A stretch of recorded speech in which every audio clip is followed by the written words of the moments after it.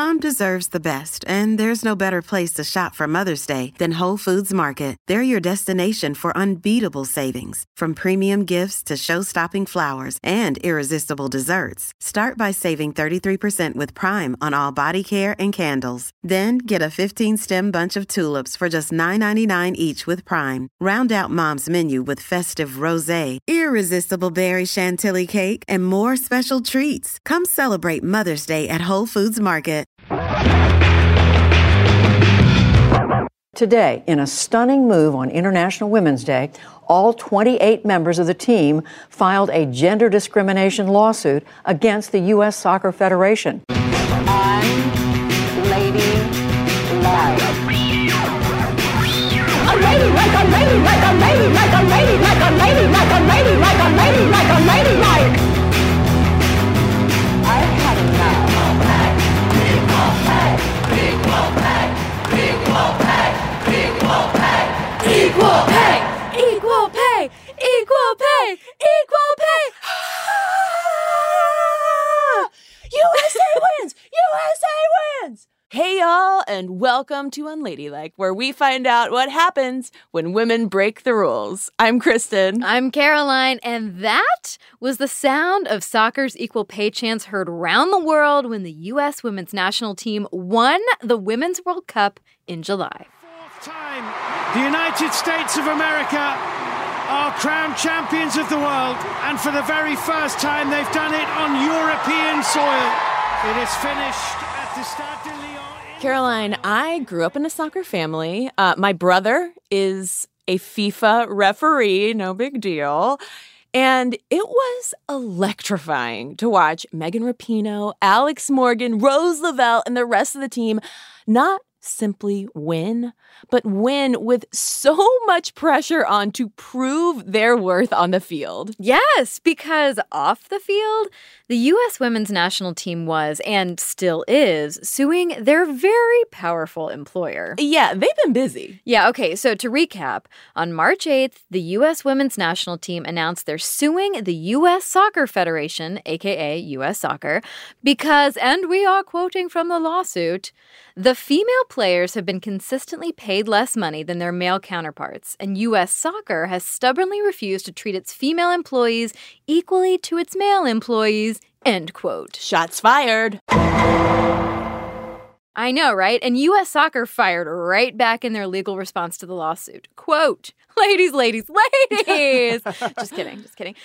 Quote, the U.S. women's national team and the U.S. men's national team receive fundamentally different pay structures for performing different work under their separate collective bargaining agreements that require different obligations and responsibilities. In other words, the women's team is saying, hey, we deserve the same pay and treatment as the men's national team. And U.S. Soccer is saying, no, this isn't gender discrimination. The men's and women's national teams are just different. Okay. So, Caroline, the lawsuit dropped in March. The women bagged their World Cup in July. What has happened since? More drama! The women's team and U.S. Soccer initially tried to settle their differences outside of court through mediation, but the talks failed, and as of this recording, a trial is set for May 2020. Set your Google Cal reminders, people. That's right. In the meantime, the women's team is just now wrapping up their post-World Cup victory tour. And to celebrate, we're going to unpack all the claptrap of women's soccer's equal pay problem. Yes, and I have been so pumped to talk about this because, Caroline, these MVPs, they are not just phenomenal athletes and Instagram goddesses. Like, once I started taking a closer look at the lawsuit and the steps the players had to take just to bring it, I had a very stars, they're just like us kind of moment. Because best in the world soccer playing aside, the women's team members are also female employees in a male-dominated workplace navigating very familiar-sounding institutional sexism. Exactly. So today, we're exploring the sexist double standards that led to the lawsuit, why U.S. Soccer says the women's team doth protest too much, and how the law allows employers to essentially gaslight their way out of closing gender wage gaps. Now, to wrap our heads around all this stuff, no, we did not talk to Megan Rapinoe herself, but we did talk to a reporter who's talked to Megan Rapinoe and a bunch of other women's soccer A-listers, too. Plus, we've got a legal translator on deck from the National Women's Law Center to help us understand what's at stake in this case and how U.S. soccer is defending itself. It's all to find out, what is the U.S. women's national team fighting for, and what does equal pay for equal work really mean? Okay, pop quiz. How many full-time soccer reporters are there in the U.S.? Ooh, just in terms of overall soccer or women's soccer or women's soccer. Okay. And this is kind of a trick question. I know, it's one. Because it's me. Okay. That's Meg Linehan. And yes, she's America's one and only full-time women's soccer reporter. She writes for The Athletic and The Atlantic, where she covers the U.S. women's national team and the National Women's Soccer League. In other words, Meg knows all the dirt about how the big soccer machine works. And this summer, she had a front row seat to the World Cup action in Paris, as well as the frenemyship between the U.S. women's national team and U.S. soccer that was on full display stateside in July during the team's victory parade. I remember being at City Hall, like, U.S. women's national team has just gone through the Canyon of Heroes, down the streets of New York City, ticker tape parade, you name it. They're like, Bill de Blasio is starting equal pay chants himself during the actual, event. And then a guy named Carlos Cordero rolls up to the mic in a suit and tie and looking visibly uncomfortable. Or maybe, Caroline, it was just that the women's team looked so fucking cool up on stage behind him in their sunglasses and matching T-shirts. I don't know. But anyway, Cordero is the president of U.S. Soccer, as in the very employer that the players are suing for gender discrimination. And I remember turning to a photographer next to me and just being like, he could end this right now and look like a hero. And everything would be forgotten. The team would forget it because you could actually work together to build and grow women's soccer. All he has to say is, we have heard you and we will make it work. He doesn't even have to say anything specific. And it's not what happened. And instead, they're digging their heels in, and it's still no one really understands why. Right. So at that parade, Cordero starts to give this very PR-friendly speech about how proud U.S. soccer is of the women's team, blah, blah, blah. And then he says, "Today, on behalf of U.S. soccer, I want to say we hear you, we believe in you, and we're committed to doing right by you." Sounding good so far? Yeah, but then Cordero just totally sidesteps. And that is why over the years, U.S. soccer has invested more in women's soccer than any country in the world. And we will continue to invest.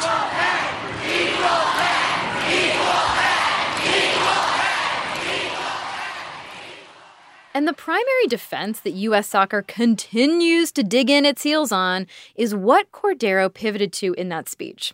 That since U.S. soccer invests more in women's soccer than any other country in the world, that should be enough, which totally dismisses the equal pay and treatment within the U.S. soccer organization that the women's team is demanding. Okay, so how did we get here? Well, even though the equal pay fight has reached a fever pitch now, Meg says that tensions between the U.S. women's national team and U.S. soccer have been growing for the past 20 years. Yeah, our story really starts around the same time Meg fell in love with soccer herself.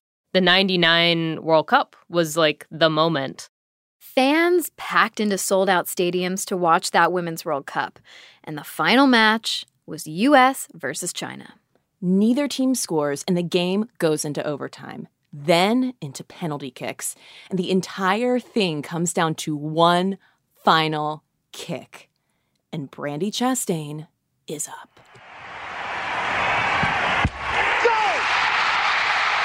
Chastain collapses to the ground, rips off her jersey in excitement, and everyone is like, "Oh my God, we've never seen a woman strip down to her sports bra like that. Wow, wow, wow." And that kick, that entire World Cup series really put women's soccer on the map and turned the players and Brandi Chastain's sports bra into bona fide celebrities. That's right. And Meg summed up the history of women's pro soccer in the U.S. as up and down. And 1999 was a major wave that also brought the first women's professional soccer league, the WUSA. But it only survived 3 years. Yeah, like many pro women's sports, Meg says soccer has struggled to maintain fan and financial momentum in between like big World Cup wins, of which they now have 4, on top of winning 4 Olympic gold medals and, remaining the number 1 women's soccer team in the world for 10 out of the last 11 years. No big deal. Even more importantly, though, the players have struggled just to get paid a living wage. Yeah, in the wake of that 1999 World Cup win, for instance, the team threatened to boycott the 2000 Olympics after U.S. Soccer only offered them short-term contracts worth less than $7,000 per player. In the first wave in 99, they really had to fight.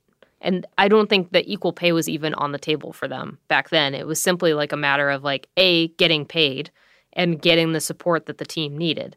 So it hasn't been a super loud issue until, the last basically 3 or 4 years over this past cycle. But pretty much every single version of this team has definitely tried to fight for more, whether it's payment, better treatment, you name it, from the federation itself. Oh, and here's some sports trivia, Caroline. To get an idea of just how much the U.S. women's national team has had to fight for any payment, for the first 5 years of its existence, leading up to the first ever Women's World Cup in 1991, the only money those early players like Mia Hamm earned was a $10 per diem while traveling. That's not enough to buy a sandwich. I don't even know how you're supposed to live on that. I know. Now, as for our current lawsuit, things really got rolling in April 2016.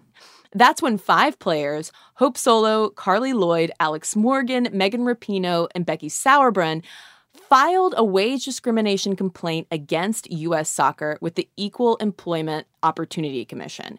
They just come off another World Cup win and were like, hey, will you pay us enough already? Then this February, the EEOC said, sure, we can't settle this ourselves. Y'all have the green light to sue. That brings us to March, when all 28 team members filed a gender discrimination lawsuit under the Equal Pay Act and Title VII. So the U.S. women's national team is effectively suing its employer because U.S. Soccer runs the women's national team in every way, really. From hiring, training, promoting, and paying the team to scheduling games and setting ticket prices. U.S. Soccer calls pretty much all of the shots. In the team's argument against U.S. Soccer, they say, listen, we play better and more often, but for less pay and under less favorable conditions than the men. And we're going to dig more into what they mean by those less favorable conditions a little later. The important thing to know now is that the players' lawsuit is taking a 2-pronged approach: unequal pay and unequal treatment. Right. So first, let's wrap our heads around the equal pay side of their allegations. So as far as determining the wage gap for the current lawsuit, it seems like it should be straightforward. The men's and women's teams are playing the exact same game and are expected to perform the same athletic duties, so they should be paid the same, right? U.S. Soccer says, you're wrong, Kristen. And actually, they argue the exact opposite. Yes, I just actually'd you on behalf of U.S. Soccer. Hey, that's okay. That's okay. They're saying it's impossible to compare the men's and women's teams because they're totally separate units. Honestly, reading the Federation's response to the lawsuit it reads like a masterclass in gaslighting. Because, it literally states, there are no male counterparts to the women's national players. And I'm just going to read you another quote and just get your hot take on this.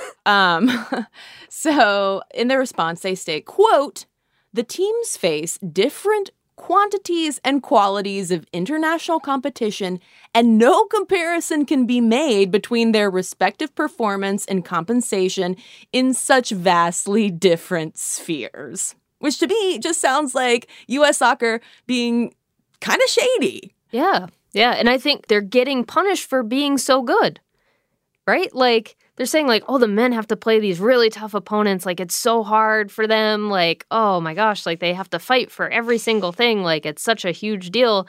And then for the women, again, like, it really is this sort of sense of, because of the success of the women's national team, we can't even compare you to the men. But, I mean, you just fundamentally look at it, and it's like, are you playing soccer for U.S. Soccer? Okay, you're doing the same job. Done. And then you look at the men's national team, and they are not that good. And they didn't even qualify for the 2018 World Cup.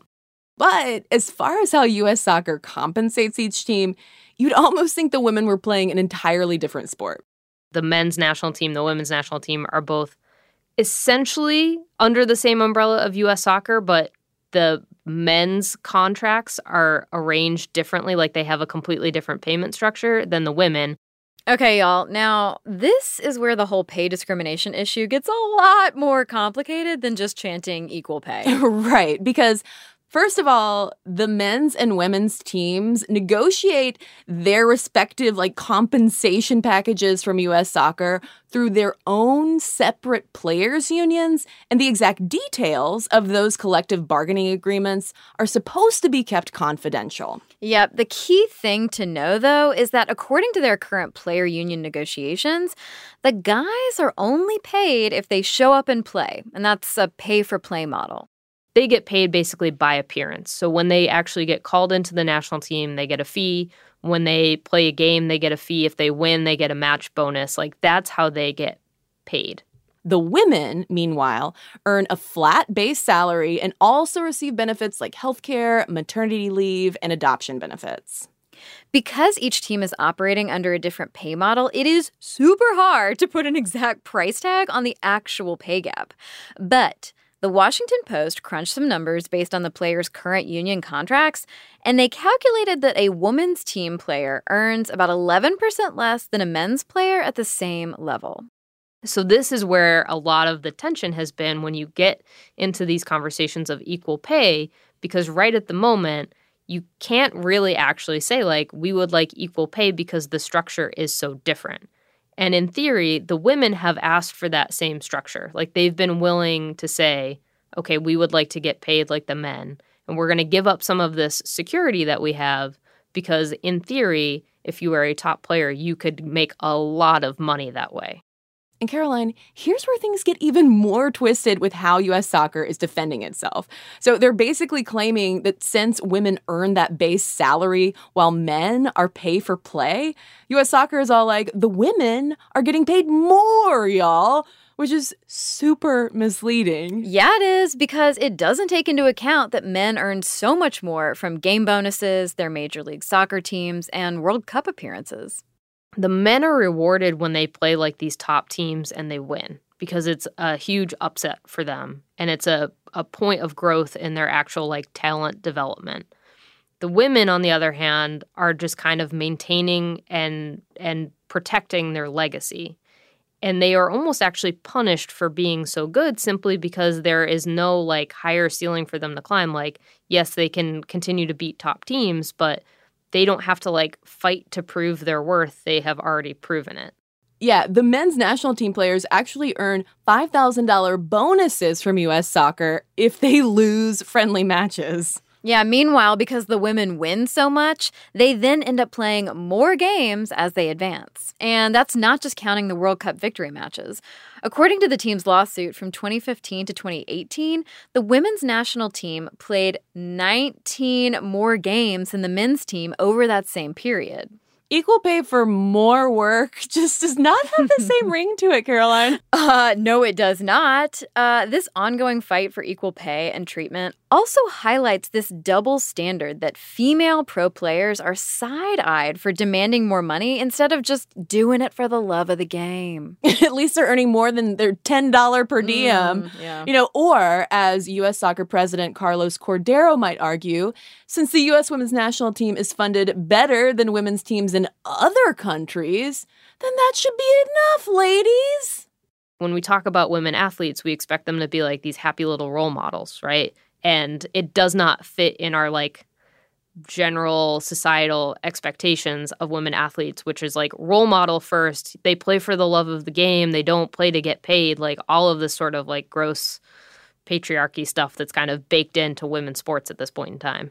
Yeah, how much is that concept sort of muddying the waters around the lawsuit, like, and the perception of the players who are asking for equal pay? Right. Yeah, it's a huge part of it. I mean, we've even seen some coaches in NWSL get kind of into hot water where they're like, there's one guy who coaches in Orlando, and he was basically like, well, these women, like, it's so pure. Like, there's this purity aspect. Yeah. And everyone is immediately like, what are you talking about? Like, please don't. And so, like, he's had to walk it back, and he's like, oh, of course I believe that the women should get paid equally. But there is this sort of concept of, okay, well, men's soccer is this huge booming business, but also, like, women are so pure because there's not a lot of money in it, and there's this expectation, like, even for the U.S. national team, that they're going to be out on the field signing autographs for, like, an hour after the game because they have to grow this fan base still. So there's such a larger conversation in terms of what we expect out of female athletes and the way that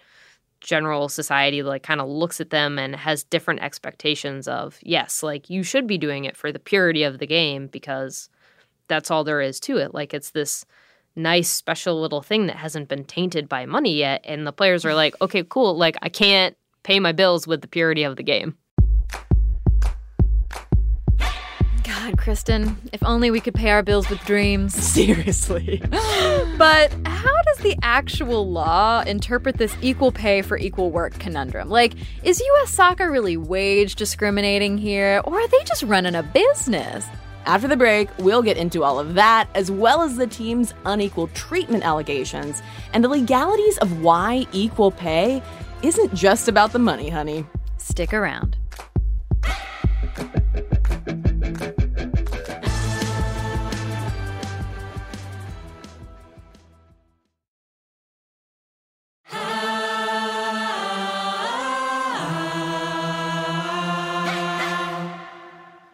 This is more than just about pay equity for you guys. Megan, what other inequities are you talking about? In order to have, I think, a fair and a balanced conversation around compensation, we need to look at everything. We need to look at the way the youth teams are funded. We need to look at the way our staff, our coaching staff, our medical staff is funded. We need to look at promotion and branding and marketing and sponsorship, all of that. We're back decoding the ins and outs of the U.S. women's national team's lawsuit, and that was Megan. We're not going to the fucking White House Rapinoe on Good Morning America. Okay, so Kristen, we covered a lot of the equal pay issues at the top of the episode, but as Rapinoe explained, this case isn't just about all the cash monies. Right, because their lawsuit also alleges unequal treatment under Title VII.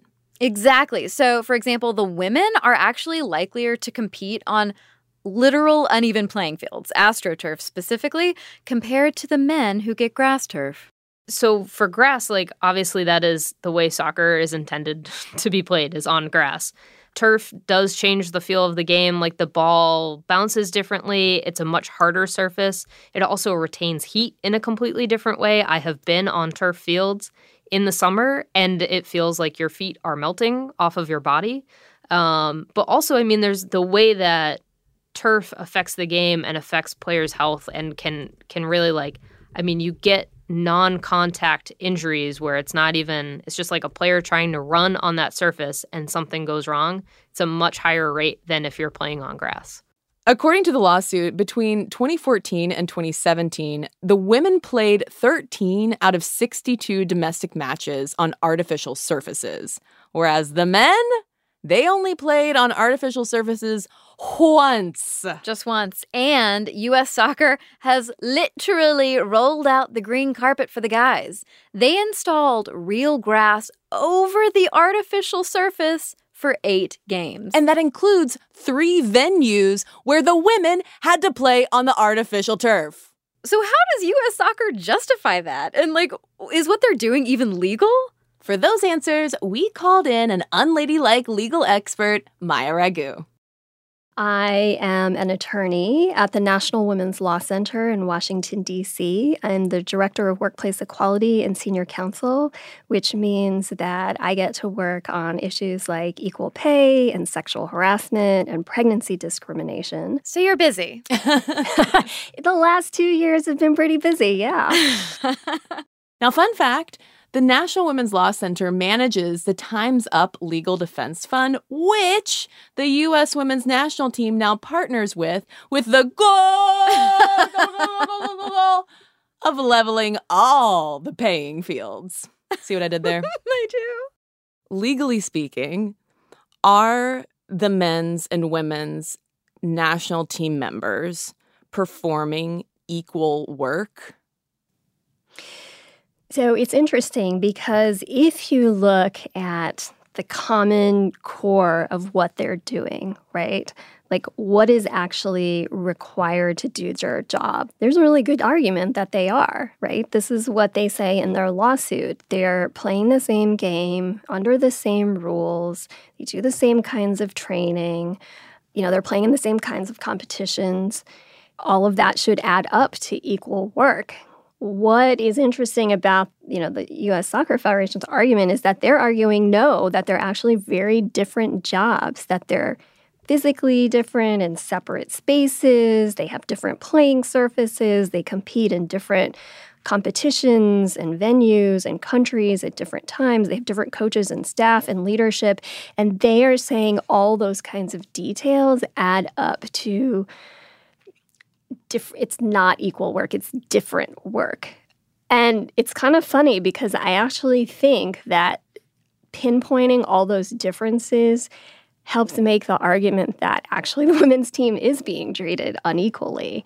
Those different layers of equal pay and equal treatment are really tricky, especially when you're dealing with an organization like U.S. Soccer, which, like plenty of other rich and powerful employers out there, keeps a lot of its compensation info close to the chest.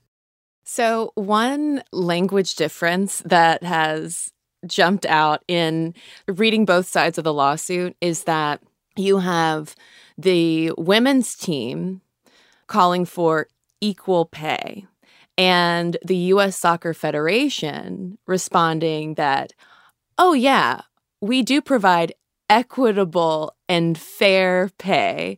So from your legal POV, what is the distinction between equal pay and equitable and fair pay? So equitable or fair pay means that you're being compensated fairly for the job based on your skills and ability and experience. So it's sort of focused more on you as an individual and what you're bringing to the table. Equal pay, though, is sort of a bigger concept, and it's looking at sort of institutionally and structurally. Are you receiving equal compensation as compared to other groups of people that we're comparing you to? So to men or, women of color as compared to men of color or to white men. So you're trying to look at the equity within the company in determining whether people are being paid equally for equal work. All right. So if we look at their response to the players' lawsuit, U.S. Soccer says it's compensating the women's players equitably, quote, based on differences in the aggregate revenue generated by the different teams and or any other factor other than sex, which, that's kind of a broad brush. Little bit. And it's a line that jumped out to legal expert Maya, too. In their response, they're saying there's this legitimate business-related reason that's not based on sex for these disparities.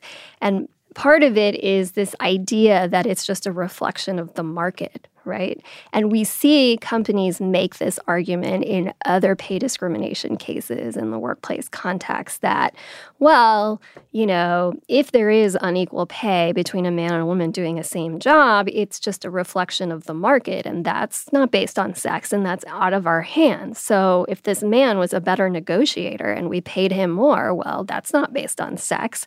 And so Some courts have accepted those arguments and some of them have not.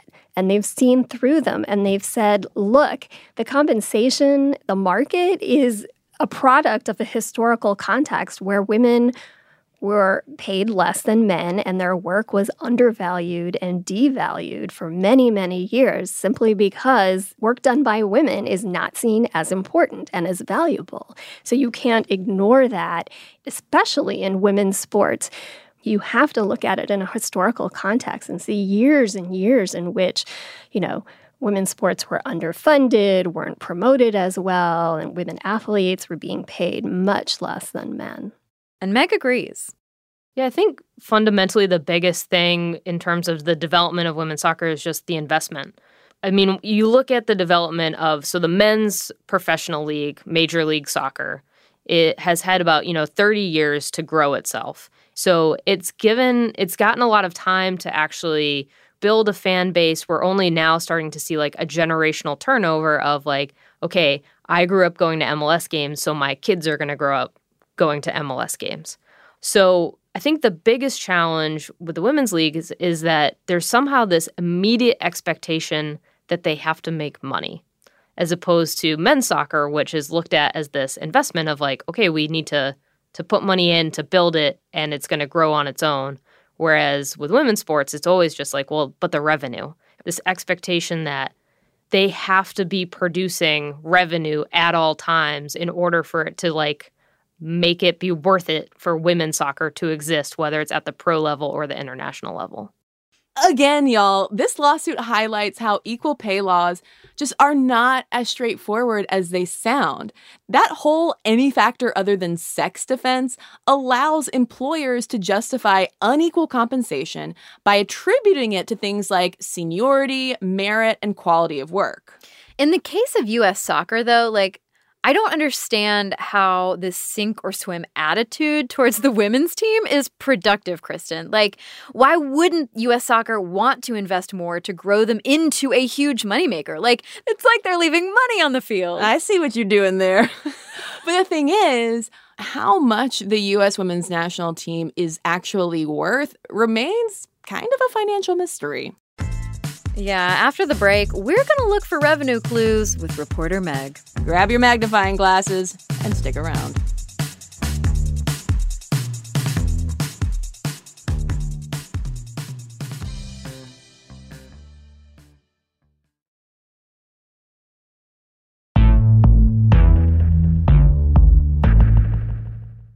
I mean, you look at the overall coverage rates of men's sports compared to women's sports. And I think, we've gone from 2.5% for women to 4% of women's sports being part of the overall coverage. We're back with women's soccer reporter Meg Linehan. I think horses get more coverage than women's sports. Now, here on Unladylike, we are doing our part to keep the coverage equal, by the way. So there is going to be a Horse Girls episode later this season. Surprise! We aim to please, y'all. But let's get back to why U.S. soccer is so sketchy about how much the women's players are really worth compared to the guys. So why do you think, it's kind of the $64,000 question, why do you think that they won't pay the women more? Why are they digging in their heels? Yeah, I mean, they really seem content to not care about the public opinion side of it. They are only looking at their books and saying, okay, but the revenue, right? This is the classic line, but the revenue means that the men should earn more money because they give us more money. Whereas if you look at it as a nonprofit of, okay, we should do the right thing by our employees, I don't think it would hurt them. And in fact, it would be a public opinion win. But they're looking at it as, okay, but the men make us more money and thus should be paid more. The women don't make us as much money and thus should be paid in this fashion. But U.S. soccer's revenue argument is debatable. According to a Wall Street Journal report, between 2016 and 2018, the women's soccer games made more revenue than men's games during the same period. Roughly $900,000 more in revenue, to be precise. Nonetheless, U.S. soccer is still claiming that the men are bringing in more. So, all right, is this whole idea of marketplace worth just some sort of elusive capitalist construct? The best part is, like, the longer I cover soccer, like, the more I hate capitalism. Like, it's just slowly turning me into a much more radical human being.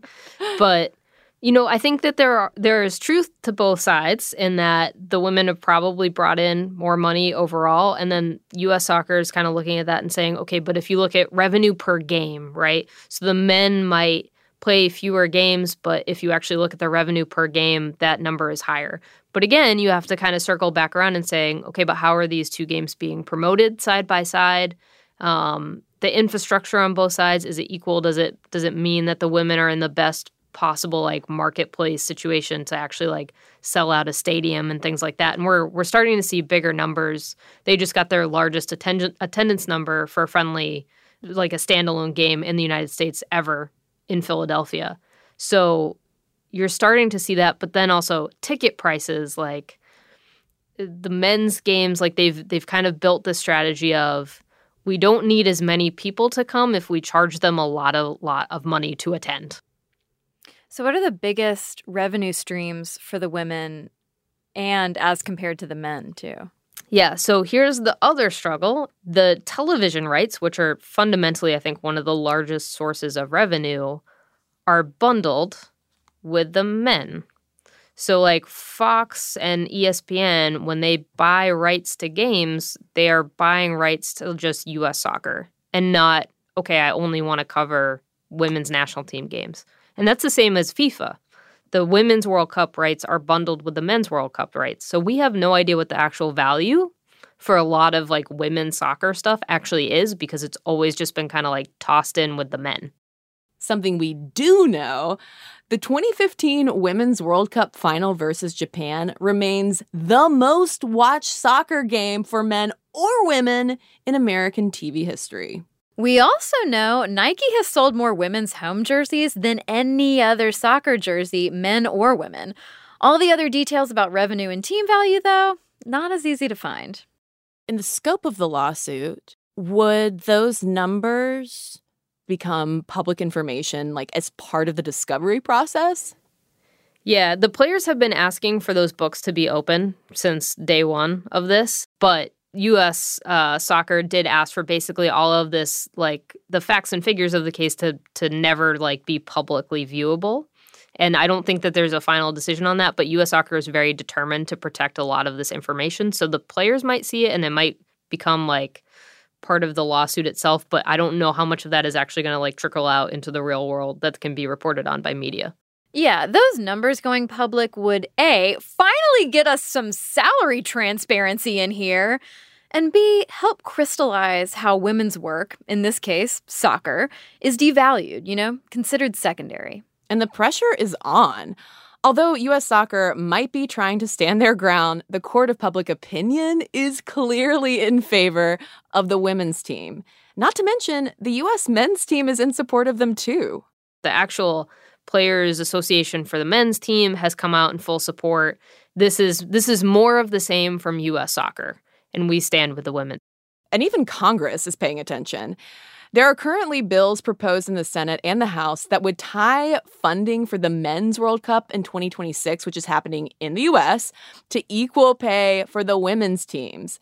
Some brands have also stepped in, giving money directly to players on the women's teams to close that wage gap. And soccer fans and teams around the world are watching how all this shakes out, too.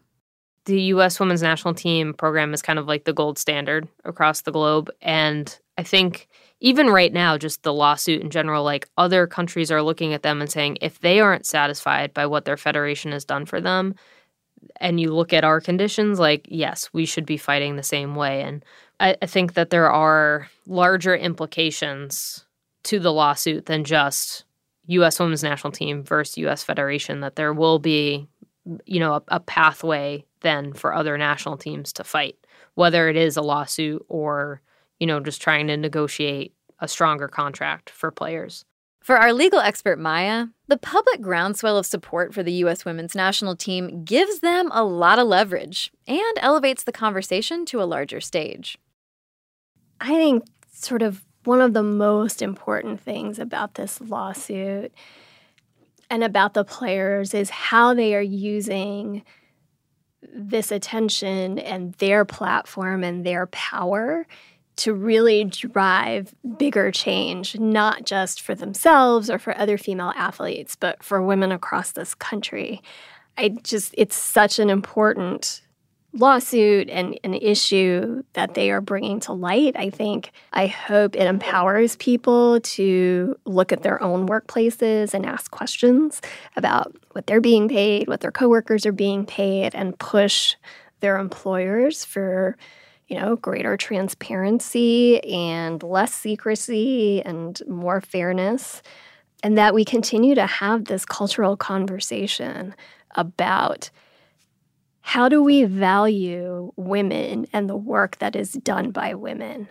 The law is important, and sometimes the law is ahead of culture and society, and it is driving change. And sometimes culture is ahead of the law, and it is driving change. That's what we're seeing in the sexual harassment context. And so I hope that that's what we can see here when it comes to equal pay, too. The law isn't enough. We need to change culture and the way that we do business if we are going to get to equal pay. All right, Unladies, what do you think about the equal pay lawsuit? How do you think it's all going to play out?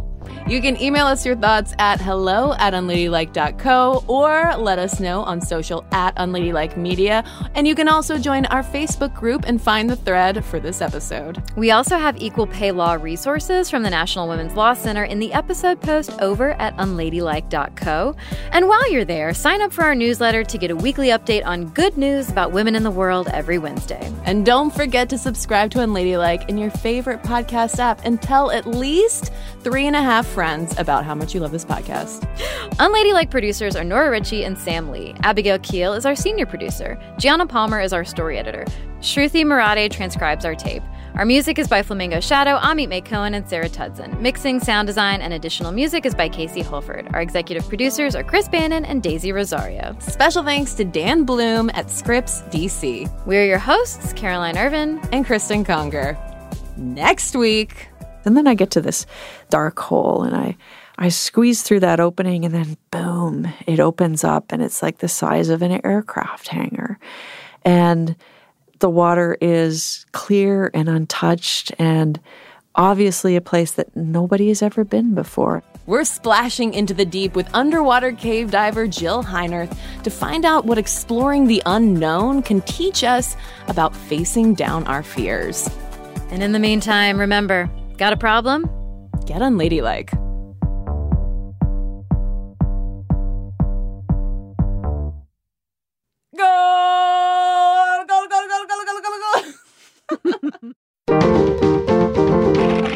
Stitcher.